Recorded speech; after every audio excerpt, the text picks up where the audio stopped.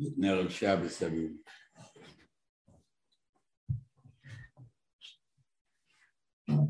Before we start, I'd like to make a comment about Parshas Vayikra, about Sefer Vayikra. The Gemara says you should learn Vayikra with little children, because holy ones should come to talk about holy things. I don't even know what that means. I mean, we don't even understand what Kabbanis mean. Expect little kids to understand it. So what's the purpose of learning Vayikra with little kids?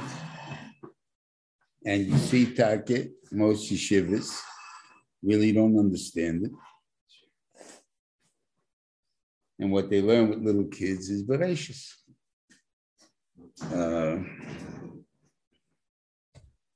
I think they find it more interesting, a lot of stories in there. Very nice. And Vayikra is boring, if you want to call it that. So what it says in the Gemara, so what are you going to do? So they learn the first pasuk at least. Some learn the first parsha. Not the Seder, the first parsha. I haven't heard of anyone actually learns the first Seder, but possibly there are. But nobody learns Vayikra. And my belief is, if they would actually learn Vayikra the way with kids, in a way that we teach kids Vayikra. I'm not talking about learning it in the depth of that you have to teach it in what do you call it? The way kids would learn Vayikra, they would be able to learn the lessons of life that would protect them from ever doing Averos in the future. I'm not talking about Taiva. Taiva is a thing that Reuven brings for other reasons, and Memela it affects you even in the even good people. But I'm talking about Hashkof Averos. They all would have been solved because they would have been absorbed when the person was a child. And as a child, those things remain with you. If you notice, there are people, even Freiyid, and I remember this, that a guy would stop his mail truck in front of the shul on Yom Kippur to run into, say, Yiska, because Yiska was very important because his father did it. What made Yiska more important than any other part of the davening? But that what he remembered. So in other words, things that stick in the head, remember that doesn't make a difference what you're doing, who you become, you keep them. And if we would actually learn Vayikra with the kids, you wouldn't have any Ganovim in the world, everybody would be satisfied with whatever they have, and all the main Yetziharos that exist in the world, and those things, and the kin and the sinner and everything else would be gone. Now we'll talk a little bit about these things. Okay. The Torah starts off by Vayikra, a little small aleph. And as Rashi brings down the whole discussion between Moshe Rabbeinu and the Rebbeinu Sholom, that the Rebbeinu wanted to write Vayikra the regular way, with a big aleph, like the regular word. And Moshe wanted him to write the word Vayokar, which means that he met him, not that he called him as like a special thing. I called to my friend. I just don't meet my friend someplace. So Vayokar is he met him. But as far as the Torah goes, the validity of the Torah that this is considered Torah and this is not, does not depend on the level of the Vua that it was given. Because you find that Bilam, whatever it means, I don't know what it means, that the level of the Vua that came to Bilam is considered Torah, even though it was at the low level of Vayokar. And therefore, the fact that Moshe Rabbeinu's Torah came with Vayikra would be completely unnecessary. It's just a point of showing who Moshe Rabbeinu was, giving him extra covet, in the sense that he's the Adon HaNeviim, and Moshe Rabbeinu didn't want it. And it's very nice for the Rebbeinu know what Moshe Rabbeinu didn't want, but obviously the Rebbeinu did want it. And the Rebbeinu not only did not listen to Moshe Rabbeinu, and he put in the aleph, he put the aleph with a little one. So people ask the question, why is it a little one? And then they come to the point that Moshe didn't want it, and God did want it, and therefore the true lesson will come out. But the funny thing comes out that it affords Moshe Rabbeinu a lot grace, a bigger covered than he would have if he had a regular Aleph. A regular Aleph, I don't think anybody would have realized one way or the other. But once you have the little Aleph, all of a sudden you think, why is it the little Aleph? So you start asking the question. Once you ask the question, oh, Moshe Rabbeinu, he's the Adonavim. Oh, isn't that a bigger guy than if he had a big Aleph? A big Aleph, no one would have known it. The Aleph, you know about it. So why did the mention put him such a matzav?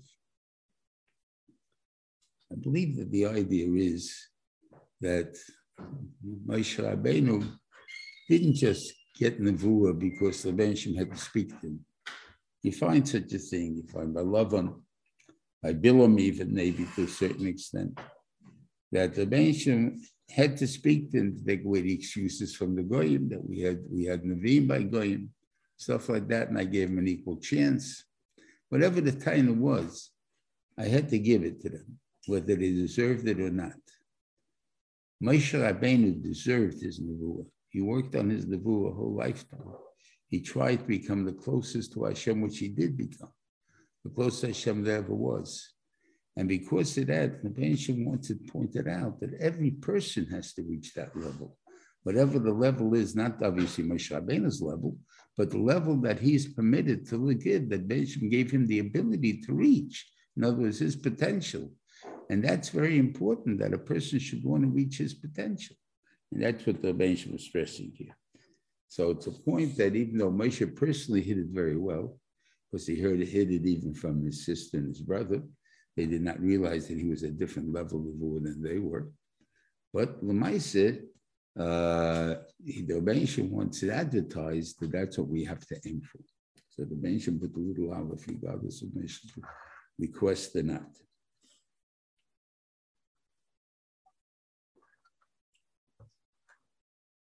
Now the Rebbeinu, now we use a lotion for korban sacrifices. He even uses 6 million korbanos. Right, that's 6 million sacrifices.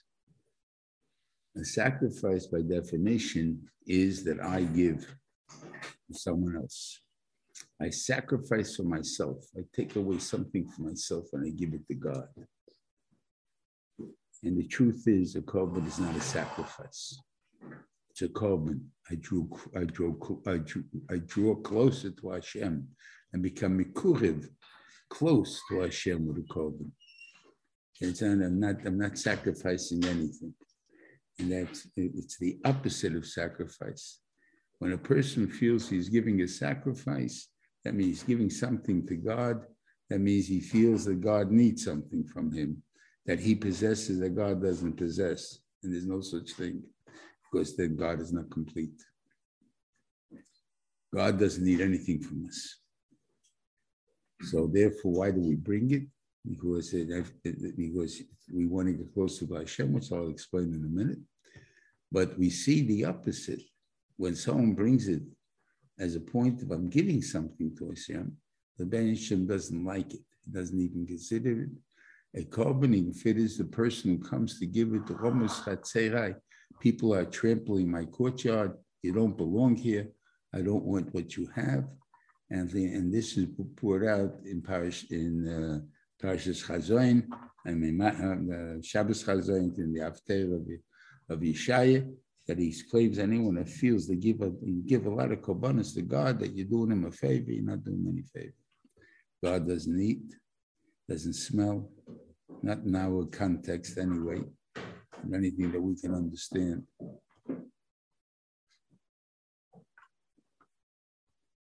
And then what do we have korbanos for? The korban is basically for the person himself to draw closer to Hashem. Now, how does he do that? This is the way my theory of the korban oil. I say theory because I don't really have any big proof of it, but the way I understand it. Korban oil is given completely to HaKadosh Baruch Hu, meaning to the Mizbeach. Nobody has any enjoyment from it. The only thing that anything remains from the korban is the skin, which is given to the kohen that's makriv the oil. The skin can be tanned, it can be made into leather. That's about all the basics you're going to get out of it.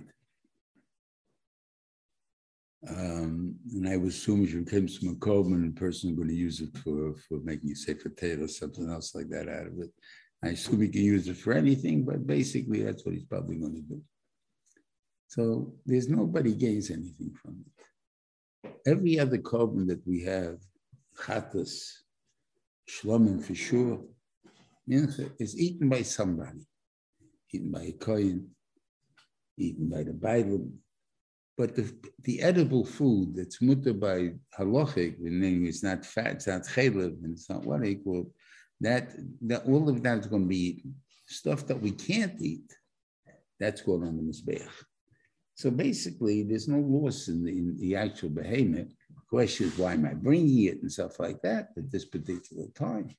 But there's no loss of money involved. Over here, you're going to take an animal which can be tremendous value, and just simply kill it. So what's the purpose? They still give matnas kahuna, the chazer and shayk and everything else. They still lose out that part on the grain korban. Yeah, but not a korban oil. No, on regular korban. Yeah, I'm saying. So that's for every korban they eat. Yeah, I'm saying they eat. Everything is eaten up. So what I feel is this. We all make statements all of the time, and I hope that we believe it, at least that we hope that we believe it, is that everything that we possess is from God. But they're only words. And when they're only words, they don't necessarily go that deep. A person can say it very nicely, and I'll give you a motion. If you have somebody got $1 million in the bank, fluid, right? And he says, Gott wird helfen. Very easy for him to say Gott wird helfen. He's got money in the bank. A guy who has nothing, he says Gott wird helfen. What else is he supposed to say?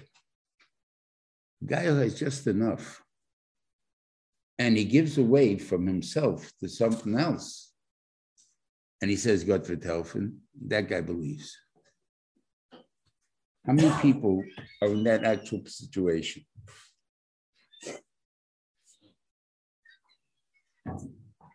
And I don't know.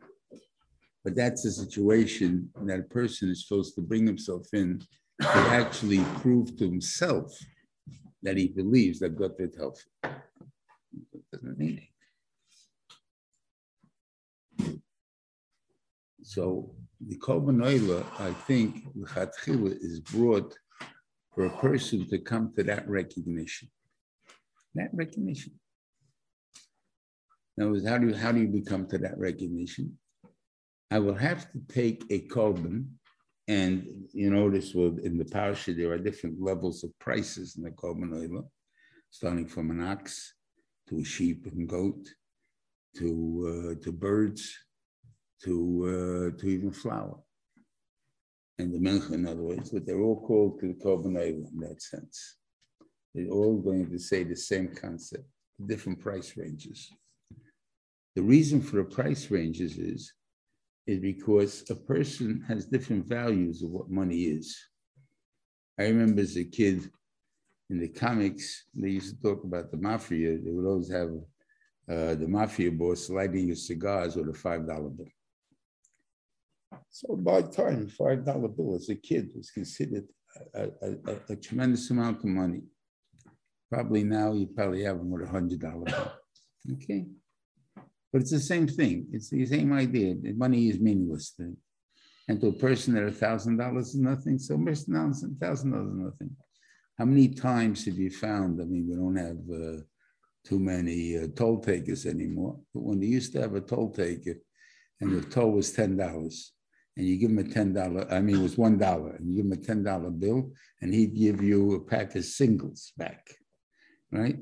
And you obviously can't count them at that spot, because if you did, the guy behind you is hunking terribly, and maybe you'll tolerate it if you want to actually know how much you got. And you drive for about a mile till you can pull off the well and put the money in your pocket, and you find there's only 8. Are you going back? He stiffed you for $1. It happens quite often. And you going back? Well, when you go online in the store, and the checker cashier cheated you $1 or something by accident, maybe, or real, will you go back to complain? $10 maybe you go back and complain. $1 you won't go back and complain. It's not worth it, right? They got to believe it. They can't prove it. This and that. So what am I going to go back for? So you're going to say, okay, lost $1, big deal, right? There's a line where you're going to say big deal until when it becomes I'm going back. Whatever that line is, obviously depending how much money you have. Okay. Take that amount of money and buy a korban with it. Whether it's a sheep, goat, whatever it will be, whatever the need you have. And obviously there are people in the world who even that is a small amount of money to what we know now. But those people, even no matter what, since in reality, when they talk about the billions, you don't live with the billions. You don't eat billions. You eat food for regular dollars. And everybody relates to regular dollars. I would say that everybody would relate to something like $10,000, no matter if you're a billionaire or not. $10,000 is still an amount of money that you consider a loss, a nice amount of money. Take an animal of that cost, something that's a special breed or whatever it is there, and be matched with it with the concept of understanding that if God wanted me to have it, he would give it to me again. Right? In other words, I believe that it comes from God. So obviously I have it. There is a mitzvah of korban olah to express this type of machshava. So I'm interested in expressing it. How am I expressing it? By going in and killing it, destroying it, getting no use out of it on the mizbeach, because it's a mitzvah, I want to do the mitzvah of it, and not feel the loss at all. It shouldn't even feel a twinge that there goes $10,000, right? And that's what we do. We shecht it. And if that twinge doesn't come, then you pass the test. Then you actually believe that everything comes from HaKadosh Baruch Hu, and you're not a problem. Wonderful. What happens if you get the twinge? Ooh, there goes $10,000. Then you didn't pass. And the korban really should be a wasted korban. It should be chulun ba'azorah because you didn't pass. You didn't really believe that, what you said, but you don't know it until you do what I told you, until you shechted it. You didn't know that you really felt that way. And the only way you felt that way, you know about it, is exactly when it's done. I do a similar thing that people should understand. Well, let's say they come with the questions of, they have 2 equal sides of a question. Which one should they do? And I say to them, first you have to prove to yourself that they're equal. How are you going to prove to myself they're equal? I believe 100% they're equal. Let them flip a coin. They look at me like I'm crazy. Flip a coin is going to decide if I really want this or that. Yeah, try it. If you really believe, flip a coin. And it falls out on one side and you feel in yourself, oh, I wish it would have fallen on the other side. Why do you feel that way? Because you really wanted the other side. But you didn't know that until it actually fell on this side. And if it doesn't fall out, it doesn't make a difference in what it says. But if it makes a difference, you'll know. And that's the point that we want you to know. We want you, your madrege. You're out to prove who you are. So show me who you really are. Are you? No. So then you have to start again. And he has to do this all over again. And obviously, hopefully the next time we'll pass. This is the korban olah. Korban olah, by that, meaning there are graduations in the person's emunah, in his avodah, or anything else. And for that reason, I believe maybe the korban olah is used also for kapara for Eiver Anessa. You know, love, when a person is Eiver love, you know it pretty clearly. And I truly don't believe people will go to be Eiver love. I mean, there's certain things, like, look, I can't answer about certain types that exist. I mean, everybody may have such a type. But we're not talking about that. I'm talking about a guy who will eat chazer. Never ate chazer this life. He's going to go eat chazer now. I don't believe it. He's going to go eat, if he's in Eretz Yisrael and they bring him now shai levola and something like that, and he's hungry for the food and stuff like that, maybe he'll be able on something like that. But the eating chazer, you're not going to be able, and that I'm sure of. And whatever averos that a person has, loving, the odds are you won't be doing it. But the kaish is on an essay, you do an essay. Guy puts on, I go on and have kavanah to do the mitzvah. You really have kavanah? You have the full kavanah you're supposed to have? Well, I got 3/4 of the kavanah. I got a half of the kavanah. I got a tenth of the kavanah. I have some shaykhs to the kavanah, but I don't have the kavanah that God wants me to have. And therefore, we haven't yet reached the madrega of really being an Eved Hashem in the self-bed. I'll give you a moshel. But,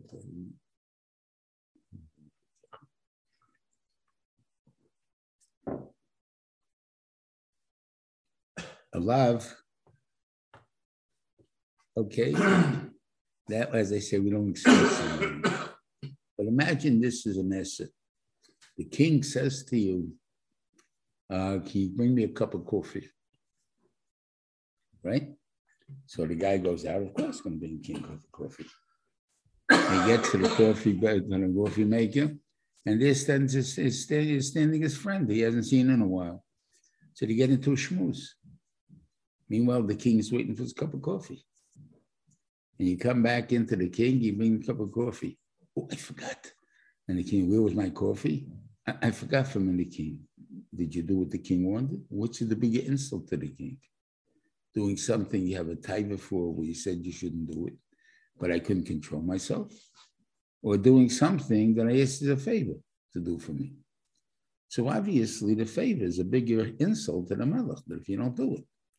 So you haven't done it, you haven't done the proper kavanah, that's a big insult. So go and do it. That's where you need kapara for all the time. Person has to always be aware, and as I say, just like we're aware of how much God gives me, to what degree, how much I'll believe it, and that's what I'm trying to bring the korban for to grow in. So this is also a part of that growth. Now let's take the korban oila does something else also. Is a thing. I believe God gave it to me, right? Because if I see I get it. This I can only prove by animals. If I brought an animal, korban oila is an animal. And why do I say that? I remember when I was a kid living on the east side, all the electronic stores were all on Canal and Essex Streets. They were going down Essex and over to Canal, like that. And one after the other, one store after the other. Some were fancier, some were less fancy. Some had people that were nicer, some people had less nice. And yet, the prices were about $50 in between, the most expensive to the cheapest. And which one was the cheapest, most expensive? You're going to have to go to store to find out. And it didn't make a difference. You went into this one, you dealt with this guy, you charged you $50 more on this item, charged you $50 less on this item. Whatever it is that you figure out, you evened out, and you like the guy, you deal with him, and that's the way it is. Okay. Now everybody makes sure that their store is away from other stores, so all that area is exclusively his. And the other stores is exclusively that area. You don't need that.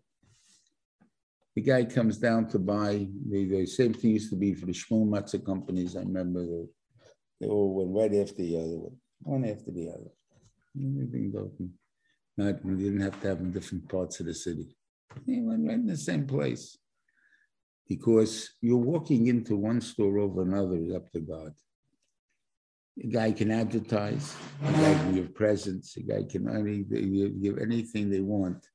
But to make you come into their store, ultimately, is going to be a message from HaKadosh Baruch Hu. And I went into their store. So the fact that a person is matzliach in a store, that is, he realizes it depends a lot on God, because it's not up to him. How does that apply to life?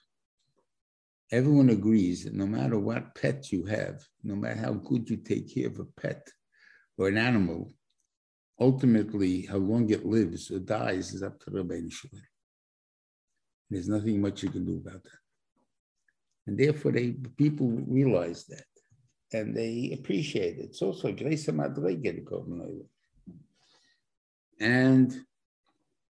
But what about when a guy says, I work, I'm a cleaning lady, or I'm ditch digger, and I dig ditches. That's my keach. I did it. I was able to do it. That, when you recognize that it's not yours, that's a mincha. That means the work that you put in to get bread, that you allow halachas, which is you need actual bread for flour, you need 10. But I mean, whatever it is, they know probably less than 10.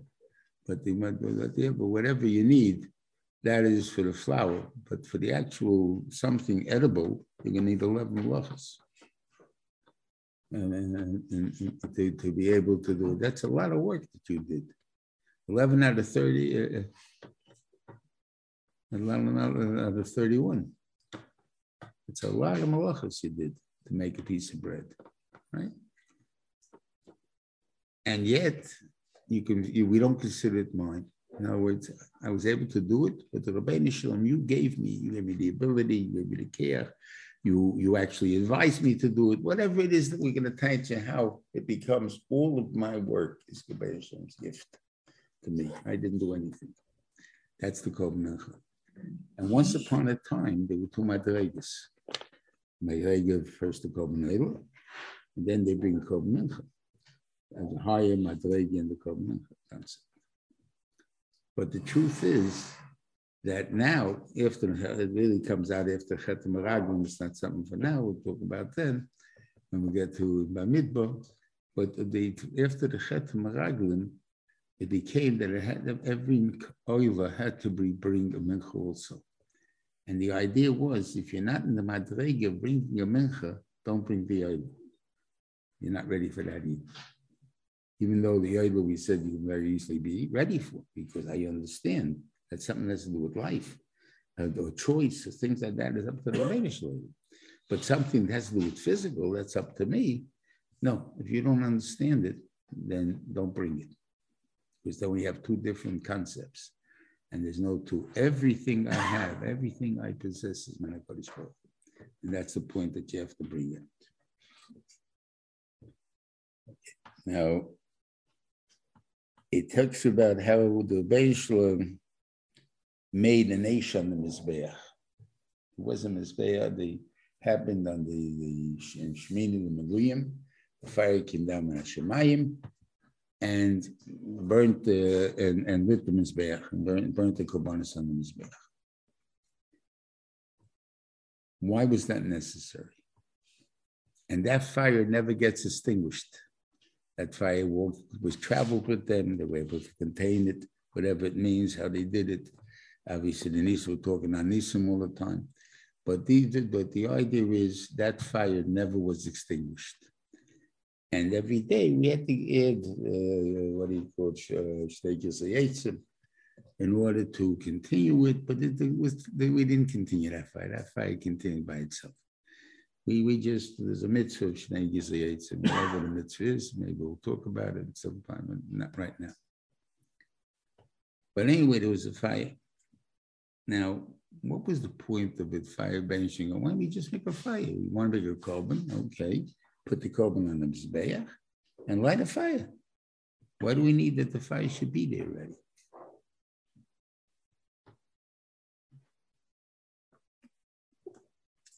find the early korbanos by the Gedolei Olam,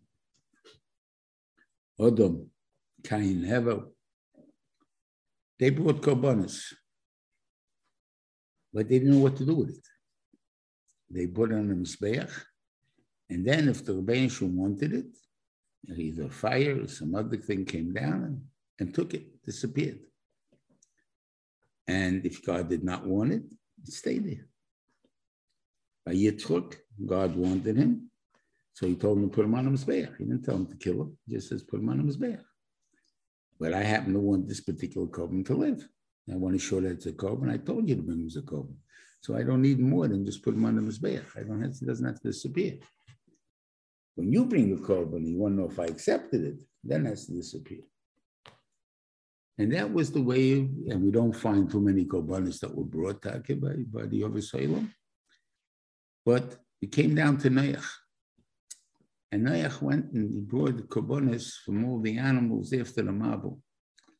And somehow the korban of Noach, which I can't understand and I don't understand it, was such a high level that the Reuven Shalom says, that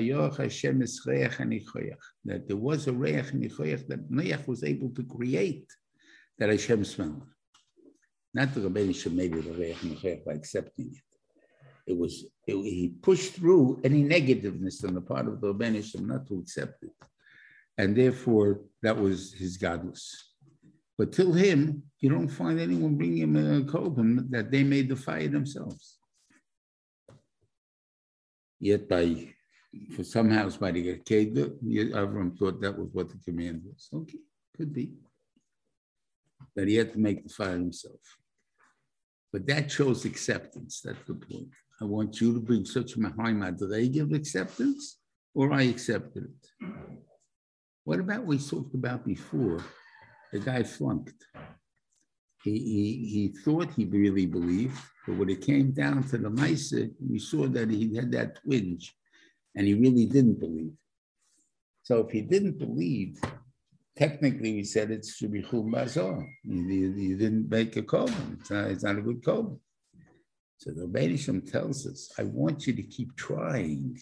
If you stop trying, you're not going to make it. I want you to keep trying. And that's the point that he brings over here. I want you to keep trying. I think I mentioned this once before about the union of benching. There's a Gemara that says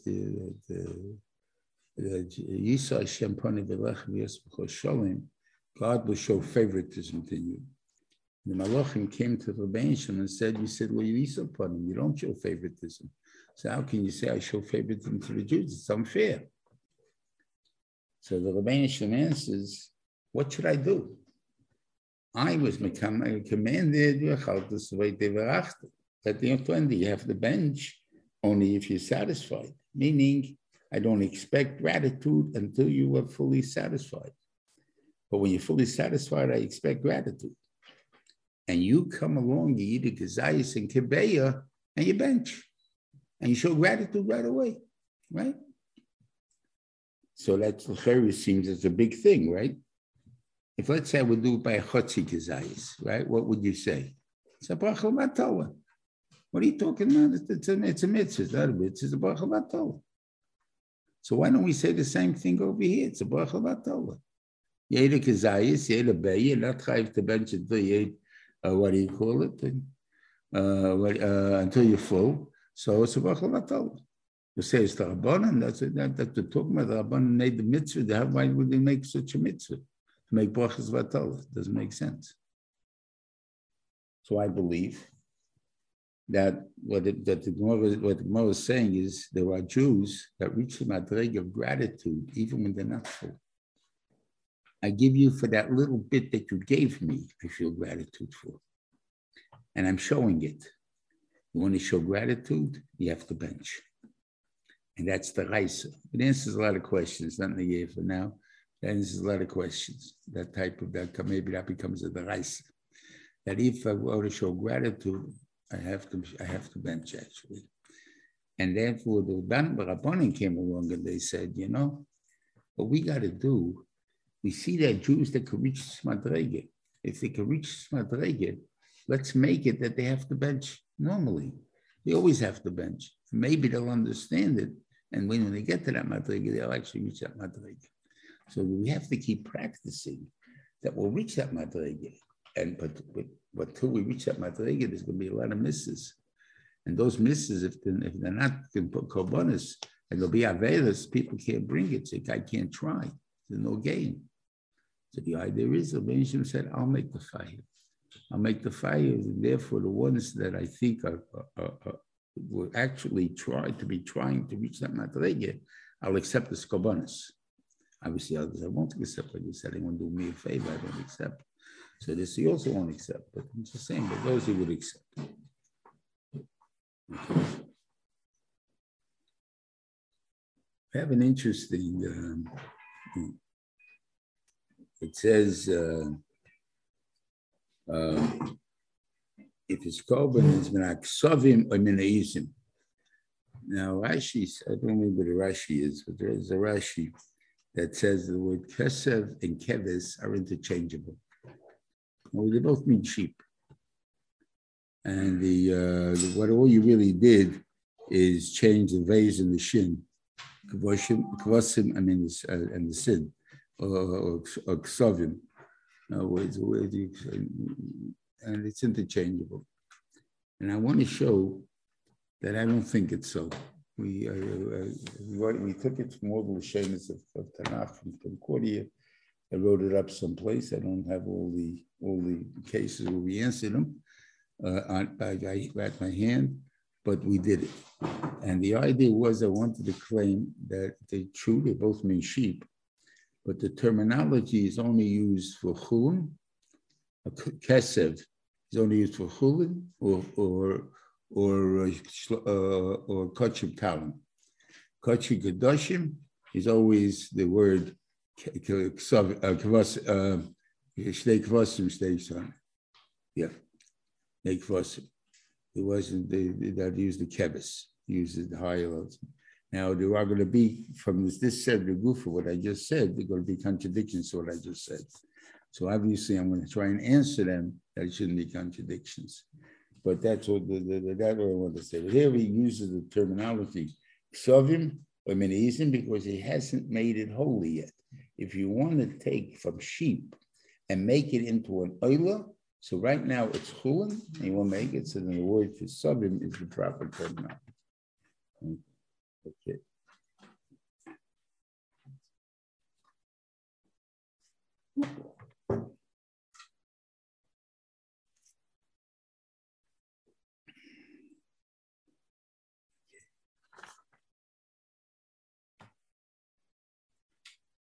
Then you have a korban Sholom. The Shivas, that's how Sholom, the Shlomim, there's been some questions why to call it Shlomim, one because it makes peace in the world. God gets a piece, the Kehanim get a piece, the Bailam get a piece. Okay, that's one thing. Are we eating the Bailam's food? Are we eating God's food? Ultimately, by saying we're making Sholom, I guess at the point we're eating God's food. But there is the concept of the Bailam brought the korban itself, stuff like that.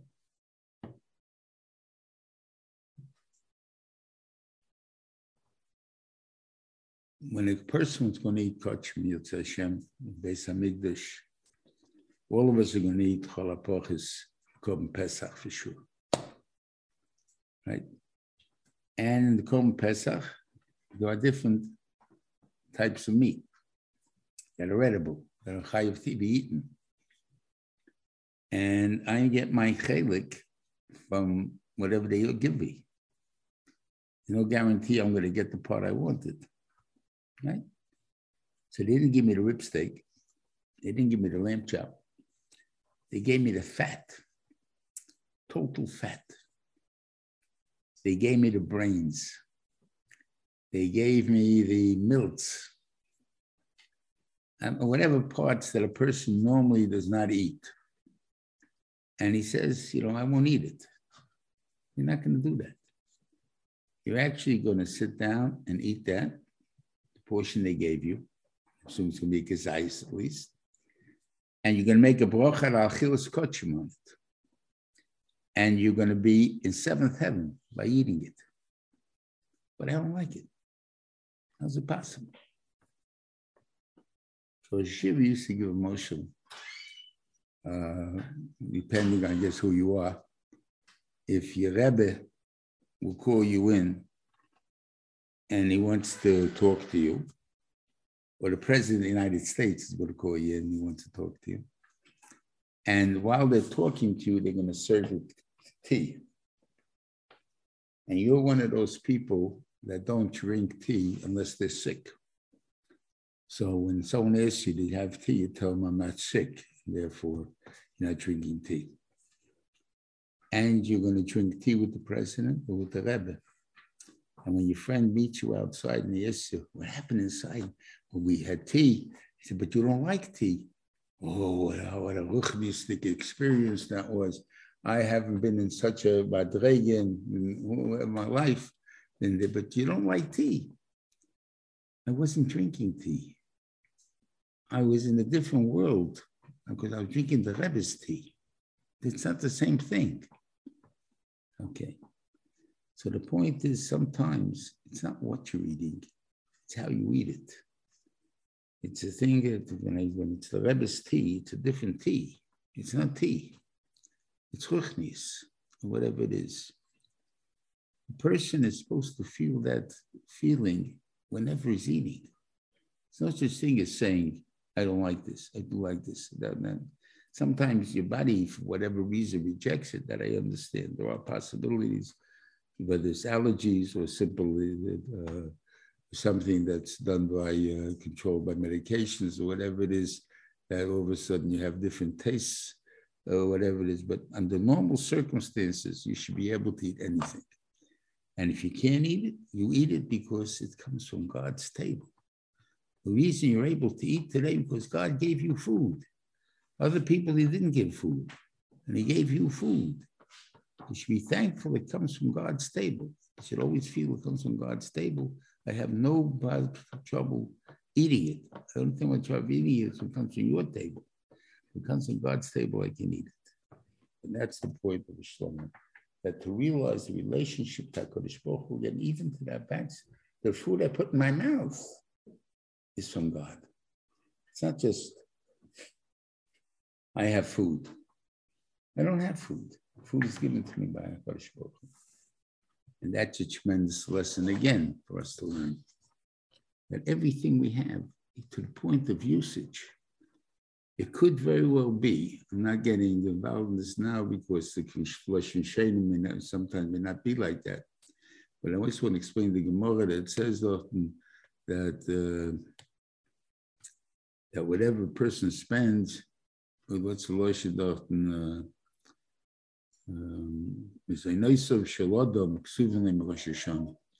his food is a portion of Rosh Hashanah. It doesn't use, the Gemara doesn't use the notion of his income is decided on Rosh Hashanah. Even though I'm saying there's some Rishonim that use that Lashon, that's why I'm not getting involved, but I want to explain the difference in between the income and what's Lashon is a Noisov, which seems to be my expenditures. My expenditures are what is decreed on Rosh Hashanah. Now, with my ability to be able to spend $50,000 is decreed on Rosh Hashanah. I only earned $40,000 this year. So how did you spend 50? Because I saved 10 before. So the 10 before is not counted in the year that I earned it, because I didn't spend it. I didn't have any enjoyment out of that money. Say in the bank, maybe I enjoy being a kaifa. I say, oh, I got money in the bank, so I'm safe. But that's not being full. That's being a shegitz.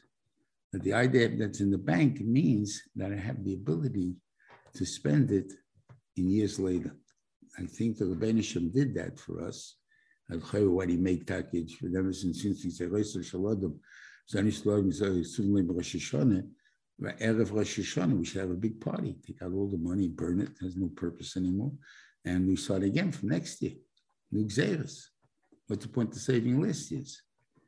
Because last year's I'm able to use for this year. And the reason I'm able to do that is the Rebbeinu Shem doesn't require me to change my parnassus since every year.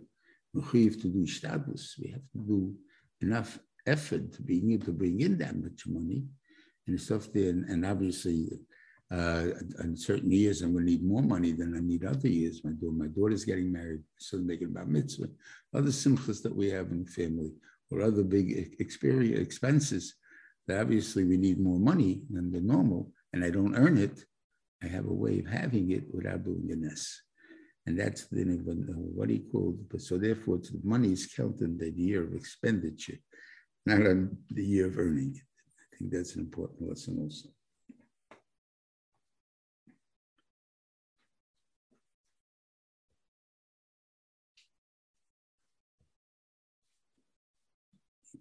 Then he comes in, union of a chatos. Now, chatos means a person didn't have they were korban b'shoigig. Why you chayiv a korban b'shoigig? Because when you goof and you didn't realize that you did something, shasmais, or that was an aveva, either you didn't get there yet, you didn't care about it, whatever it is. And all of these things are important to know that there's no such thing as that. In English, I think it's ignorance of the law is no excuse. And that's basically what it's telling you. Ignorance of the law is no excuse. If you cared what the law is, meaning the case of the cops and what they call ignorance of the law, I'm not really interested to know all the what do you call the laws of driving and stuff like this is mutar v'asur. But Devar Hashem, God gave you the Torah, and He wants you to know what's right and wrong. That you're supposed to know, and you're supposed to want to know. And that the fact is that you don't know, that's a problem with you already. So we did something wrong. You have to bring a korban for it. So tell us what type of korbanos. Kohen HaMashiach, which is the Kohen Gadol, has to bring a korban only in the to a psak halacha. He can't just forget that this was chaylev or not chaylev, or there's an issa chaylev or something like that. He has to say that this thing is mutter, and then come to the conclusion that he was wrong, and then he brings a korban. Why? Regular person is just like eating chesed. A Kohen Gadol can't forget. A Kohen Gadol must always be in a point that he's knowledgeable of everything and aware of everything. Let's just think, he is our representative in Roshni Yisraelim, and he has to be in that madrege. If he's not in that madrege, he can't be Kohen Gadol. That's a very important thing. Then comes the tzibur, which by them only has a halacha, where they've made a mistake in the halacha. And then there's, what do you call it, the Nasi, which would be the king or the leader or the shayfet or whoever he is at the time. And he has to bring a special korban because he, again, maybe he's not as knowledgeable as the others are or has to be, but whatever he does, he shows a way of doing it because he's the leader and everybody will follow. And therefore, it's very important that everyone realizes what he did and that was a mistake. Now, in the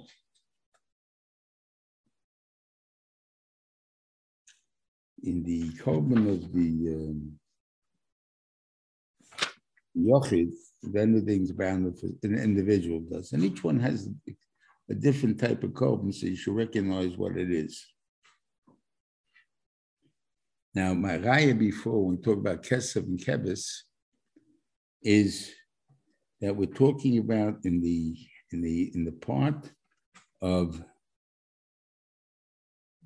he has to bring a Keves, right? And Keves we said is the holy name, right? Meaning the Kachim name. And that's from Kesef Yovid Korban. If you bring some Kesef, force korban is very Echatus, that it is. So that fits with the words.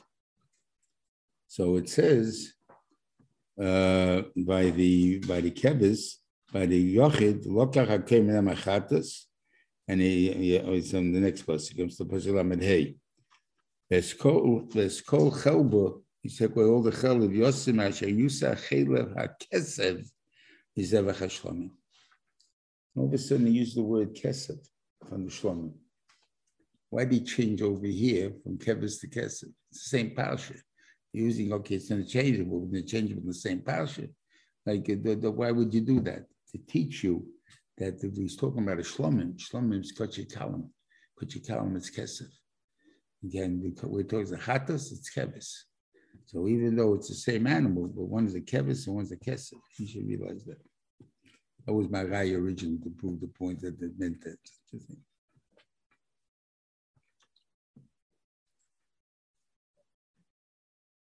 Now there's a korban oil b'yevet. That means that you bring it to chatas. It's a din b'chatas, but there are 3 levels in it. Normal chatas only has 1 level. A cow. I mean a sheep. I mean a goat, whatever it is there, but female. But by a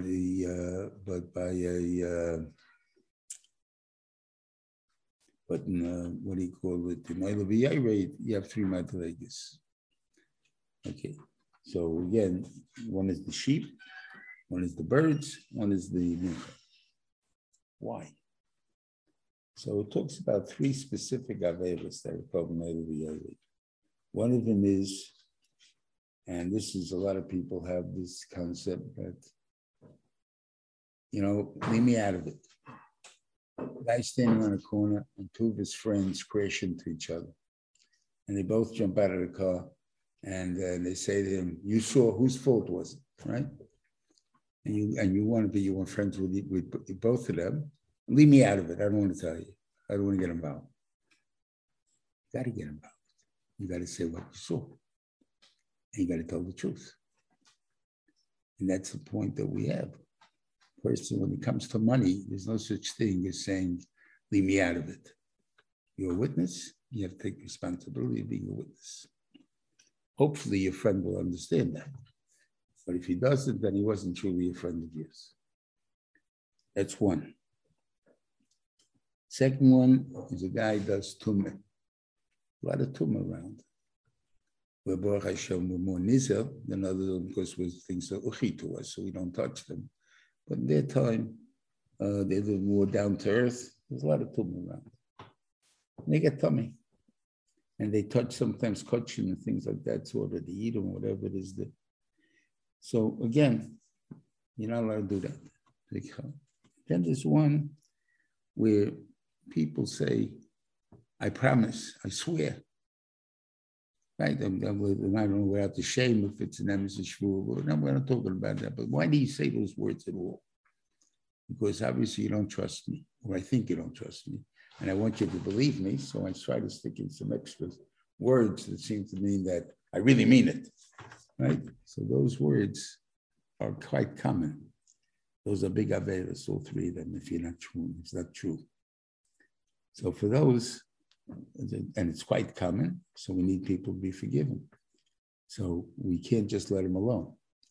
For that Taka uses also the Lashon, Kesef, in there because the idea is that everybody, it's a chatas, it's kodesh kadoshim, but it's common. It's just like kodesh kalam. So I want you to be aware of it, that we need every bit to be able to miskapel from his averos. And these are common averos, we want them to miskapel. Okay. Then he talks about the korban Osham. And the Osham comes for an Asham Me'ilis. The guy comes along and he uses kachim for his own personal use, whatever it is. He walked into the thing, he didn't realize it's kachim. He took it out, it's kaidish melech, and not kachim, it's not a korban, but it belongs to the hegdish. And he uses it for his own personal purposes, and he has to bring a meila. Korban meila, and he has to pay for it, whatever it is. So this is the lashon. Nefesh kishimo mao, guy made meila, v'chota b'shkoga, mikotche Hashem, and he made a mistake from holy things. So he brings the lashon. It just seems to be an avera like any other avera. You're not allowed to touch kachim, and you did, so you got to bring a korban. Okay. Now we'll get to one of the other lessons we were talking about that's very important for children to know. What does it talk about? The Asham Gzelis. He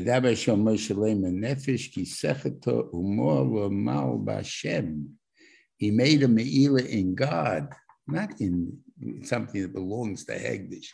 In God. How do you make me'ila in God? How do I lessen God? By saying he can't do something. So what do you steal? When a person steals, what is he saying? He's saying, I'm taking what God doesn't want to give me.